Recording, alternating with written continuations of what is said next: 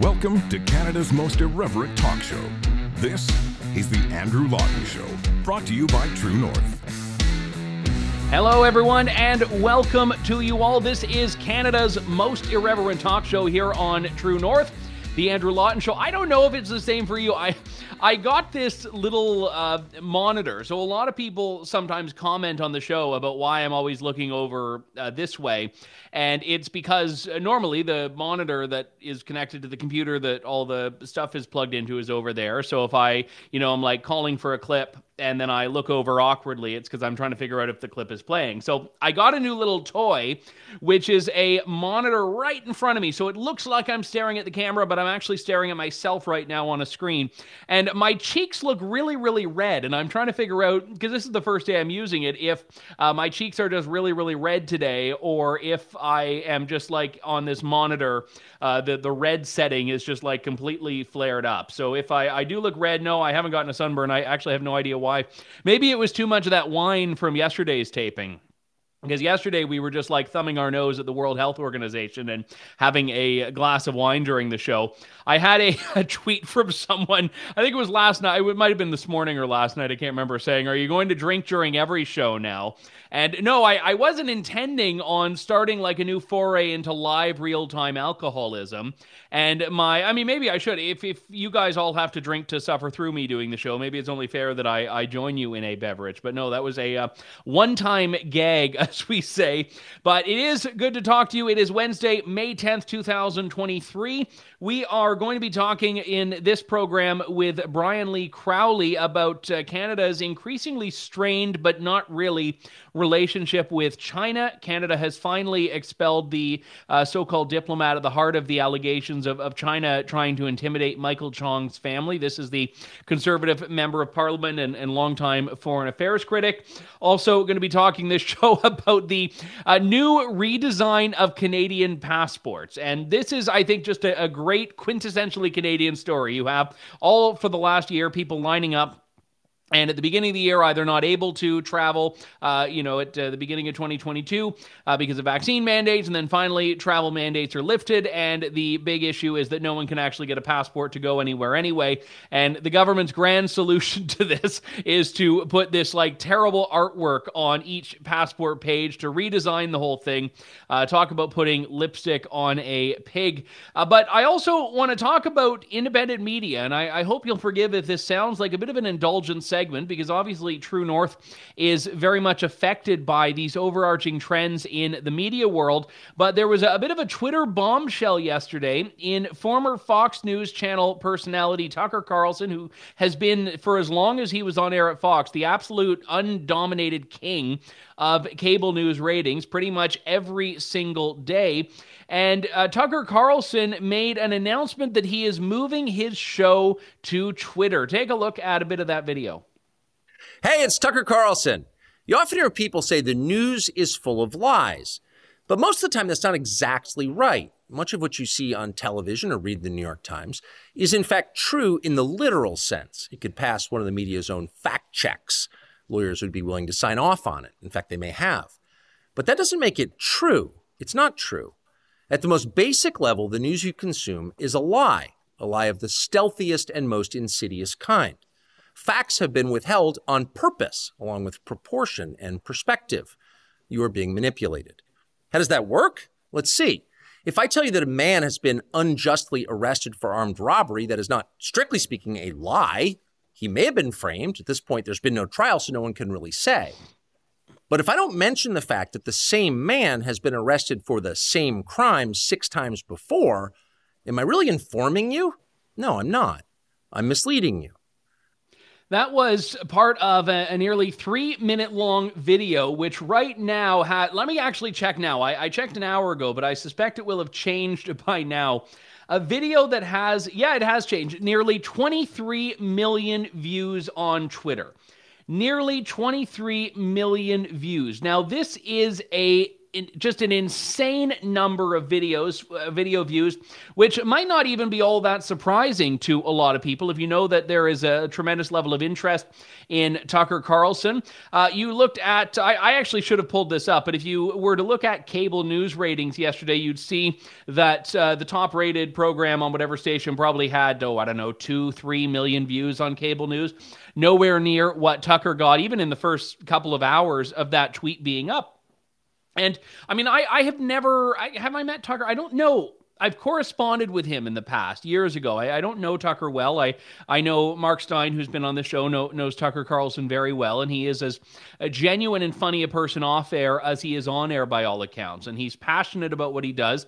And all of these little leaked videos that are being posted of him talking to his staff and guests off camera by like Media Matters, which is the left-wing hatchet mill in the U.S., they all make Tucker look better than, because they all sort of just humanize him and show him to have a sense of humor. So these big like hot mic bombshells are actually just like Tucker making a joke that 95% of people in North America would find funny, which is why his show is as popular as it is. But all of that is to say that it's not just about one person. Tucker Carlson is making a point in that video that the mainstream media cannot be trusted, to which you might say, big whoop. We already knew that. But it shows that even among some places that you might think of as being on side for you, places like perhaps Fox News, there are forces that are working against your perspective, or at the very least framing everything in a way that perhaps you don't know it's being framed. And the reason I think that's so important is because Tucker is actually holding up a mirror to himself here. When he's saying, don't take my word for it, he's not just saying, don't worry about what Brian Stelter and Don Lemon say. He's actually saying, don't trust him without doing your due diligence. And I say the same to me. I mean, I don't want this to be the only source of media you consume. Maybe I want it to be the one you consume the most frequently. But the great thing about independent media, and the reason why people like the Western Standard, Western Standard's not a person, but the people at the Western Standard, the people at Rebel News, before they became just an American clickbait mill, the people at the Post Millennial, when all of these outlets have generally gotten along in Canada, it's because we aren't really competitors as much as colleagues. My view is that a lot of the people that watch this show will watch Ezra's show, will watch Derek Fildebrandt's live streams, will read, whatever at these different platforms. And I encourage that. I want people to cultivate a wide array of perspectives. There's a reason, we do Fake News Friday, but it's actually a very healthy thing for us to do, because to do Fake News Friday, I have to watch CBC, and it's probably why I deserve a bit of a raise. So if you're watching True North Management, the CBC is like warranting danger pay on my part. Send me to Afghanistan or send me to Albania, send me to Kurdistan, whatever, but if you're going to make me watch CBC, I need to get some more money out of this deal. But the thing about it is that you need to do that to know what people are saying, whether you want to call it the other side, or just whether you want to understand why people in the country, why people in the world view things differently than you do. And one of the things that always sort of grinds my gears, to use that term, is when people will say, oh, Andrew, I love your show, you're so unbiased. And oftentimes I say, no, I am not. I'm not unbiased. I am transparent about my bias. I'm transparent about what I think, about why I think it. And just because I may agree with you, or my perspective may align with yours, doesn't mean that I don't have a bias. I think why independent media is so powerful is because we are open about our bias. We show our work. And that is so key. So key to show our work. I'll say, yes, this is my conclusion. This is why I think Justin Trudeau is X. But here's why. And if you don't agree with that, you can draw your own conclusion. And this is what I was talking about yesterday with Naomi Wolf. You may not agree with her on vaccines, but she laid out what she believes are the premises. She laid out her conclusion. You can say, you know what, I actually think those premises lead to another conclusion, or I actually don't agree with your premise. But you can only do that if you have media willing to have honest, fair discussions that entertain a multitude of perspectives. And that is so much, that is only something that's happening in independent media. And you have some of these like pearl-clutching mainstream media types that are going off, that are just like terrified of Tucker Carlson right now. They don't like Twitter, they don't like Tucker, because they don't actually like that people have a way to access information that doesn't require their filter. I actually studied once, and I'm going to try to avoid getting very boring here, but I studied once in a university political psychology, and it was a very interesting class. And one of the weeks we did in the class focused on something called media effects. And at the time, I was very interested in it, and media effects were, I've forgotten what all the media effects were, but I remember right now one of the media effects was framing. And it was simply the way that the framing of an issue has such an outsized influence on the way that something is received. And not just, what someone thinks about a story, but literally what part of your brain it fires up. You can be primed to do it. I mean, one of the big studies that I remember reading about this was just about racial cues, little coded language that makes people associate certain things with certain racial groups. And if you don't think that this is happening in so many different ways, in so many different contexts on mainstream media platforms, and perhaps even some independent media platforms, you are missing that you are, as Tucker says, being lied to.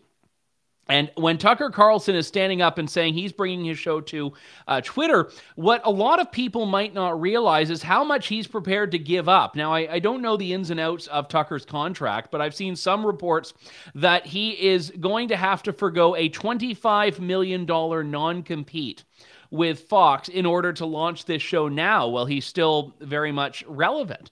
And look, you can say he's wealthy, which he very much is, but to give up $25 million, if that is actually true, is only something you do if you are passionate about it, you're principled, and if you believe that what you're banking on is actually the future of media. And again, I'm not here to announce that we'll be following suit and making Twitter the exclusive distribution platform for our show. I do think it's interesting that Twitter is really morphing into an all-in-one content platform in a way that Facebook tried to a few years ago. And, I've been sort of a little frustrated by some of this because I use Substack for my own personal newsletter. If you want to check that out, you can go to andrewlawton.substack.com. But shameless plug there. But the thing about it is that Twitter and Substack have been in this, tug of war for the last couple of weeks, where now if you tweet a link to a Substack post, it doesn't actually show up on Twitter, and if you use Twitter on Substack, the tweet doesn't show. Like they're kind of basically just have this little fight with each other. But the reason is that Twitter is expanding into areas that were previously outside of its lane. One of them is long-form tweets. Another is full-length video. You've got Matt Walsh of the Daily Wire that is putting forward this show on Twitter for people to watch, and there's an audience there. I mean, when I look at convoy coverage was driven by Twitter. Coverage of Davos, I think, was largely driven by Twitter. So the question that I sort of titled this show with, if you're watching or listening to the podcast, I mean, if you're not, then I guess you don't hear this anyway. But if you pay attention to that stuff, is Twitter the future of media? And my answer is yes, with an asterisk. So not exclusively. I mean, media will continue to fire on multiple platforms, but Twitter is so key, and if Elon Musk keeps it up and continues on the path that he's on, Twitter is going to be a formidable force, not just in dominating against other tech companies, but I would actually say in completely dismantling the traditional media stranglehold on information that even though it's been damaged and abated in some way, has not yet been obliterated. And if these perspectives that they are putting forward, if they want them to be relevant, they have to make them relevant. They can't just rely, in an ideal universe, on government subsidies. They can't just rely on putting out this stuff and hoping that everyone else will be silenced and everyone else will be shut down.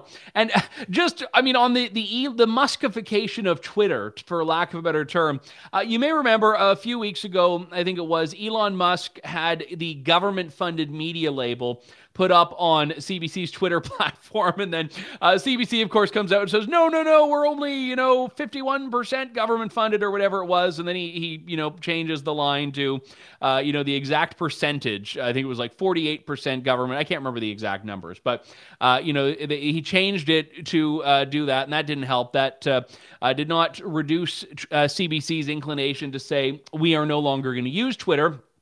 So this was fantastic. CBC makes this big stink about we're going to be stopping our Twitter activity effective immediately. We're going to be reevaluating things. And oh boy, don't you believe that CBC is back. They published a tweet saying that they were going to start using Twitter a little bit less than they were before. So they're kind of just, tiptoeing around it. We're going to tweet a little bit. Maybe they're only going to tweet during certain hours. Maybe they're going to cap themselves to a number of tweets. Elon Musk, of course, seizes this and shares a meme taken from Brokeback Mountain of CBC saying, "I wish I knew how to quit you." That is the Elon Musk trolley response to CBC there. Now, maybe they'll get all upset about that and decide to rage quit Twitter again. But I think it seems like CBC actually realized that there is an audience on Twitter that it cannot afford to forego. And certainly in Tucker Carlson's case, he's risking a lot of money and a lot of other potential offers. I mean, remember, this is a guy that could have been courted by the Daily Wire. He could have done his own thing. He could have been courted by the Blaze. He could have just gone to YouTube. Rumble was interested in him, but he's decided that he wants to go with Twitter. And that, I mean, in and of itself has the potential to revolutionize the landscape in the same way that Rush Limbaugh being on AM radio revolutionized talk radio in America. So enough about media navel gazing. I'm starting to sound like all those CBC people that just talk about themselves all day. I'm trying to be a little bit more in the abstract about it than just about yours truly. But we will move on to the big picture issue of our time, Canada's relationship with China. And this has finally reached a point where it looks like the government is maybe trying to be a little bit more serious about this. I mean, that's a bit of an if. China has expelled a Canadian diplomat after Canada expelled a Chinese diplomat. But the diplomat that Canada expelled was one that was implicated in a plot to intimidate Michael Chong's family overseas. That's a Conservative member of Parliament, Michael Chong. And the Liberals still need to answer for a few aspects of this, such as, exactly how much they knew, why Michael Chong wasn't informed of it until this week, why the intelligence reports that said this was known a year ago never managed to make their way to the person who was the subject of them, and why Justin Trudeau claims that he had no idea, but everyone around him seemed to. It's a bit of a weird dynamic there in which I think, Canada has more to answer for than China. But then we have some other dimensions of this that we have to talk about. I want to welcome into the show Brian Lee Crowley, who is the managing director of the Macdonald-Laurier Institute. Brian, good to talk to you. Thanks for coming on today. On the show, Andrew. I really appreciate the invitation.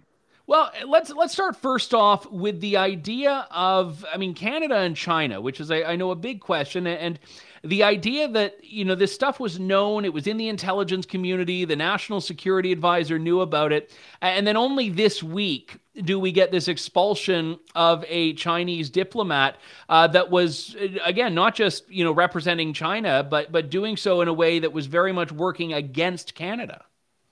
Well, look, you're absolutely right that, a lot of people in the media seem to be giving the impression that this is something that's been known for maybe a week. But on the contrary, this was in reports from CSIS, reports that reached the political level, that reached the National Security Advisor to the Prime Minister, that said that there were Chinese diplomats in Canada working to intimidate an elected member of Canada's Parliament.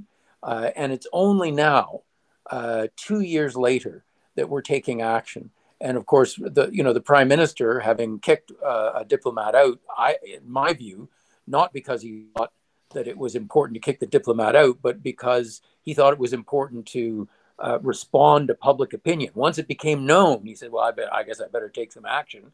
But the fact is that the people, at least the people around him, if not the Prime Minister himself, knew all about this 2 years ago.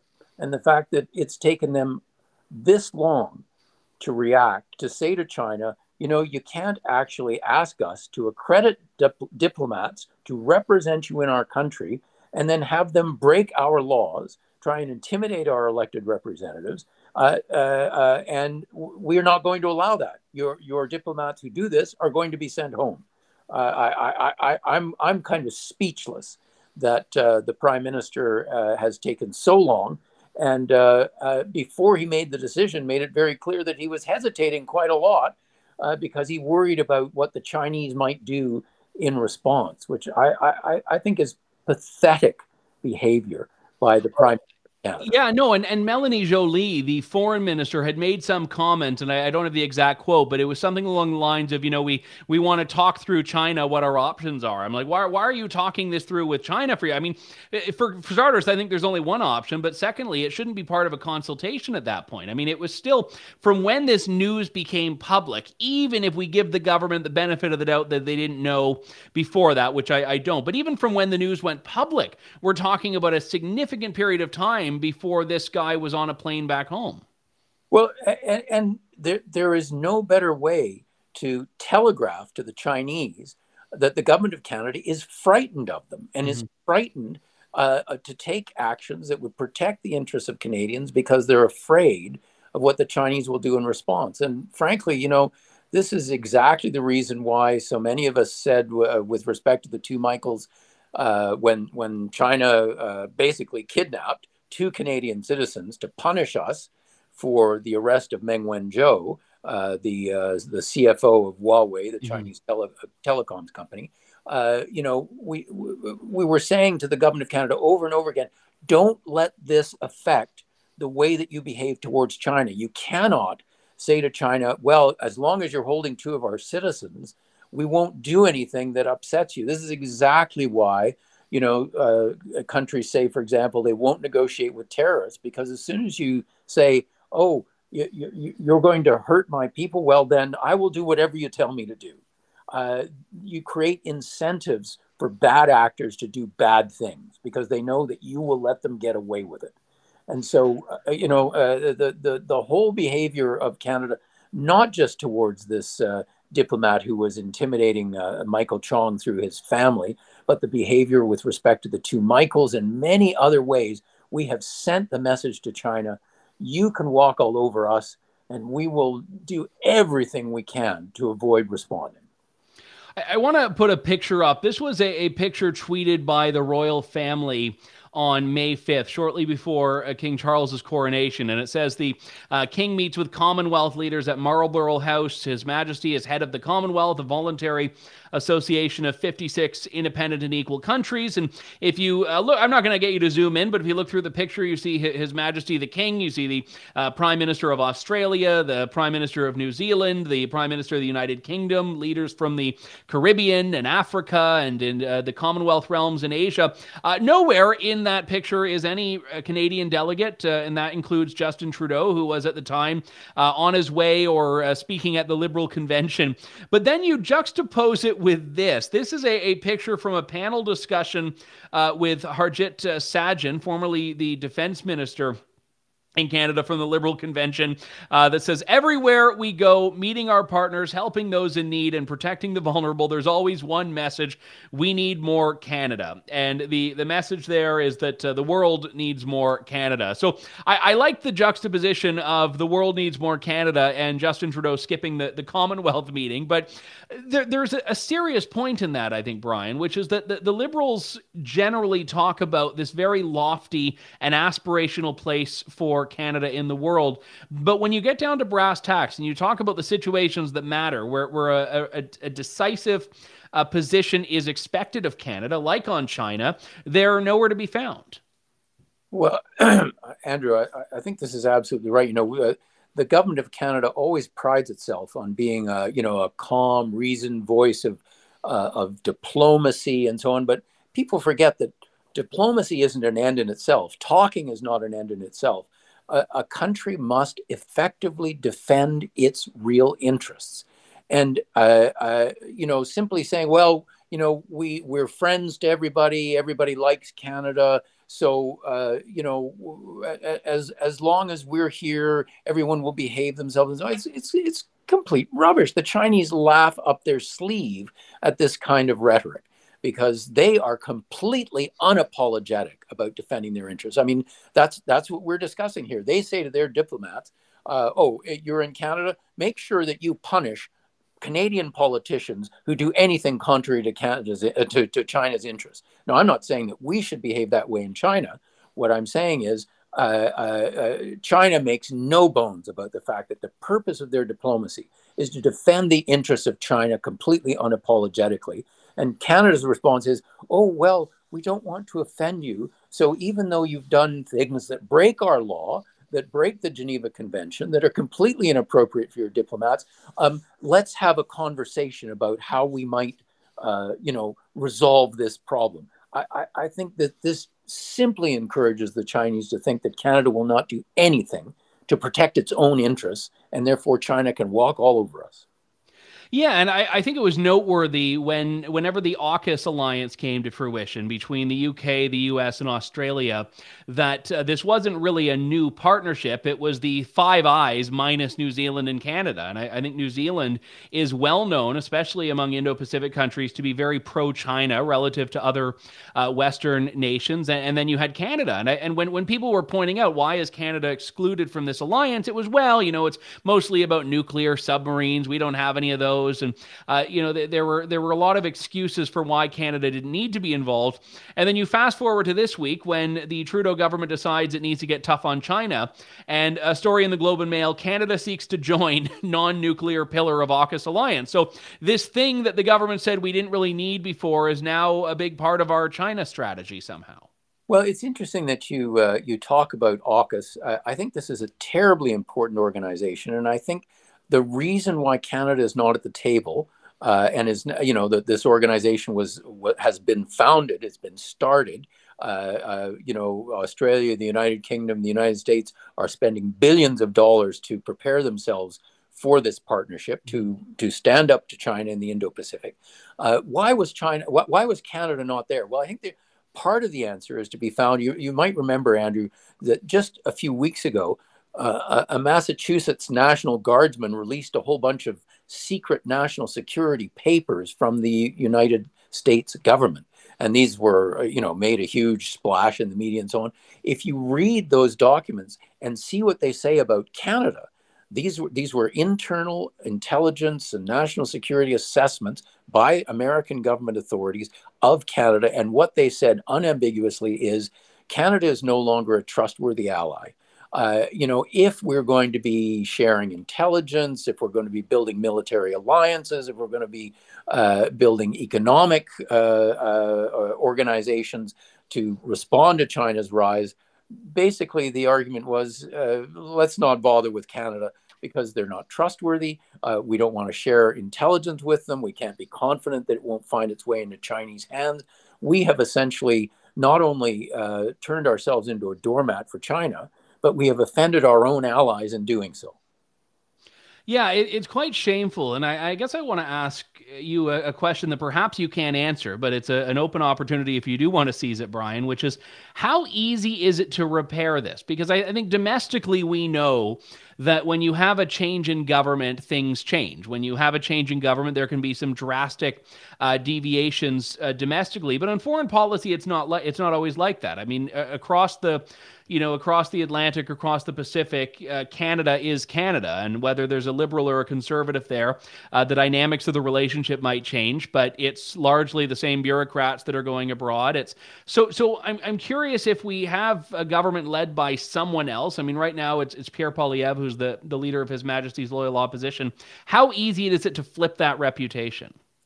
Well, you see, part of what concerns me so much, Andrew, is that it's not just the Liberal Party and Liberal governments that have been tainted by the relationship with China. I think it's the entire political class. There are people in the Conservative Party who are just as close to China as some of the worst offenders in the Liberal Party. Just on that, I mean, it was the Conservatives that really tried to put a lot of hope in free trade with China as being a positive economic policy. Absolutely. There's nothing to reassure our allies in a simple change of government. What we need is a change of government and a new government that says we are going to rid our institutions and our political class of this malevolent Chinese influence. We are going to make it very clear that we have rejoined the Western Liberal Democratic Alliance. that we will not be intimidated. We will not be a place where information shared by our allies will find its way to China, and we're going to clean house. By the way, I have to say that the Trudeau appointment of a special rapporteur and so on with strong ties to China himself isn't getting that job done. So everything will depend on whether, in the event of a change of government, that government signals very clearly to our allies that there is going to be a change of orientation, a change of commitments, a rejoining of the Western alliance, an end to our what I call our slow motion defection. We win back the trust and confidence of our allies, including by doing what we promised NATO we would do, which is to spend 2% of our GDP on national defense and national security. If we take those steps following a change of government, I think it is possible to win back the confidence of our friends and allies. But a simple change of government alone won't get the job done. Brian Lee Crowley, Managing Director of the Macdonald-Laurier Institute. Always a pleasure, sir. Thanks for coming on today. I'll look forward to the next time, Andrew. Thank you very much. And there will certainly be a next time. You can catch up with Brian and many of his colleagues' fine work over at the Macdonald-Laurier Institute website. Let's talk a little bit about the gateway to the world from Canada, which is your passport. My passport is probably somewhere around. I could have held it up as a prop, and then all the the spies out there can just write down the serial numbers that might happen to flash across the screen. But I assure you, no one is pretending to be me. I don't even like being me most of the time. But the thing about the passports is that they are getting an overhaul, which the government has unveiled today. And it's going over pretty much as well as you'd expect from an announcement that involves artwork. So let's start with the cover design. The cover of the new passports is not like the old, coat of arms design here, but this one, they've decided the coat of arms needed a modern silhouette outline of a maple leaf. And what is that? Arial font of the word Canada in the top right. And then on the back, you get this little is it Arial? Sean is the font expert. He says it's Arial thin. So not just Arial thin. So they just went with the free fonts you get with Microsoft Word to design our passports. And then you have the little red sort of ivy-like. That's not how maple leaves grow, but I guess we're just rolling with it then. So that's the outside. Now, I don't love the outside, but I also don't like change in general. I don't hate the outside as much as some people. The inside is a different story altogether. Let's just cycle through some of these. I don't know if I want to critique everyone individually. There we go. You get many of them. So it's like this weird sort of sand art design of painting by numbers. We've got someone doing a sort of a long jump on the grass, which is a very Canadian activity, given that it snows for 360 days of the year. What else do we have here? My little monitor that I had, I can't actually see this enough, so I'm going back to the old monitor here to analyze this. What else do we have? We have, is that just geese? Okay, well, I'll give them geese. That seems like a pretty reasonable Canadian symbol there. What else do we have? See, some of the stuff I can't even quite make out what it is. That's the awkward part of this. But the whole point of this is that this is not Canadian, it's not aesthetically pleasing, it's not culturally relevant. And if you look at what they removed, it's insane. They removed Terry Fox. They removed Vimy Ridge. You can take that down, Sean. People are tired of those 4 images now because they're going to be seeing them for the next 20 years. Oh, he says it's already down. On my screen, it's still up. So I'm just the one that is forced to stare at it until the end of the show, I guess. But the thing about this is that they've taken down things that were part of Canada's history. And again, remember all the hand-wringing when someone dared put a Canadian flag on the Terry Fox statue at the Freedom Convoy, and they were saying it was desecrating Terry Fox. And now the Liberals have just stripped Terry Fox off the passport altogether.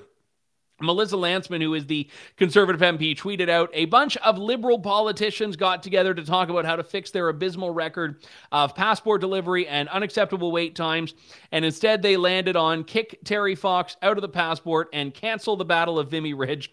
Let's replace them with this is great. Let's replace them with a man holding a rake and pictures of a boy about to go swimming. So actually, the boy going swimming is about to go into the Atlantic to swim across the ocean because he's not vaccinated, so the Liberals aren't letting him get on a plane. That's what the boy swimming represents. The guy with the rake is representing all of the shredded passports of people that don't want to look at them anymore, that are trying to just get rid of them to throw them in the big dumpster when the design changes. So now, I don't know like if they're going to pre-order this stuff, like how long it's going to take if, there's a change in government next year. It's going to be like the old Ontario license plates where the new guy comes in and just overhauls with a new design that he likes better, and then everyone gets mad about the change because they've just grown familiar with it. But I will say, I was buying a present for my nephew. It was his birthday recently, and I went to Toys R Us. And I don't often frequent toy stores, let alone this one. But what struck me is that in this like little potted plant right in front of the toy store, there was a mother goose and her goslings, I think they're called, right? Not like Ryan Gosling, but is it goslings? Yeah. Sean says it's goslings. I'm not this is what happens when you don't commune with nature as one should. Maybe I should spend more time with the Canadian passports. But, and there was like a father goose, I presume. I mean, you never want to be, he could have been gender non-binary, but I believe a father goose standing guard, which is a familiar sight because whenever there's a mother goose, you got to run because there's a father goose nearby and they will like dive bomb at you. I once had to kick one in Detroit because he was flying at me. But nevertheless, the thing about this is that they had like sort of just ceded this area to the geese. Like the geese won.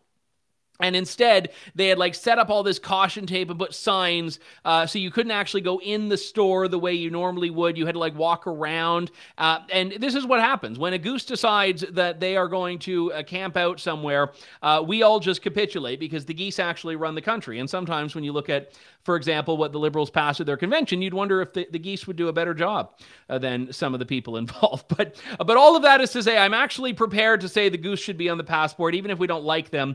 They are generally our overlords. But then, yeah, like the guy raking and the guy swimming, and there's like a weird. Maybe we put them back up there. Page 36 specifically, 36 and 37 on the passport. There's like a polar bear on the right, and on the left there's like it's like a penguin, but it kind of looks like a ladybug. And if you tilt your head ever so, it looks like the Hunchback of Notre Dame. So, and then underneath him, there's a fish. So it's probably a penguin and not Quasimodo. But the whole point is, I actually wonder if AI could have done a better job at a fraction of the price to the federal government. Just to like play around, I tried to spit out a couple of AI generated images, and they all looked like very weird, like Soviet passport designs, which, maybe these days is more accurate. But anyway, that does it for us for today. We will be back on Friday with more of Canada's most irreverent talk show on True North. This is the Andrew Lawton Show. Thank you, God bless, and good day to you all. Thanks for listening to the Andrew Lawton Show. Support the program by donating to True North at www.tnc.news.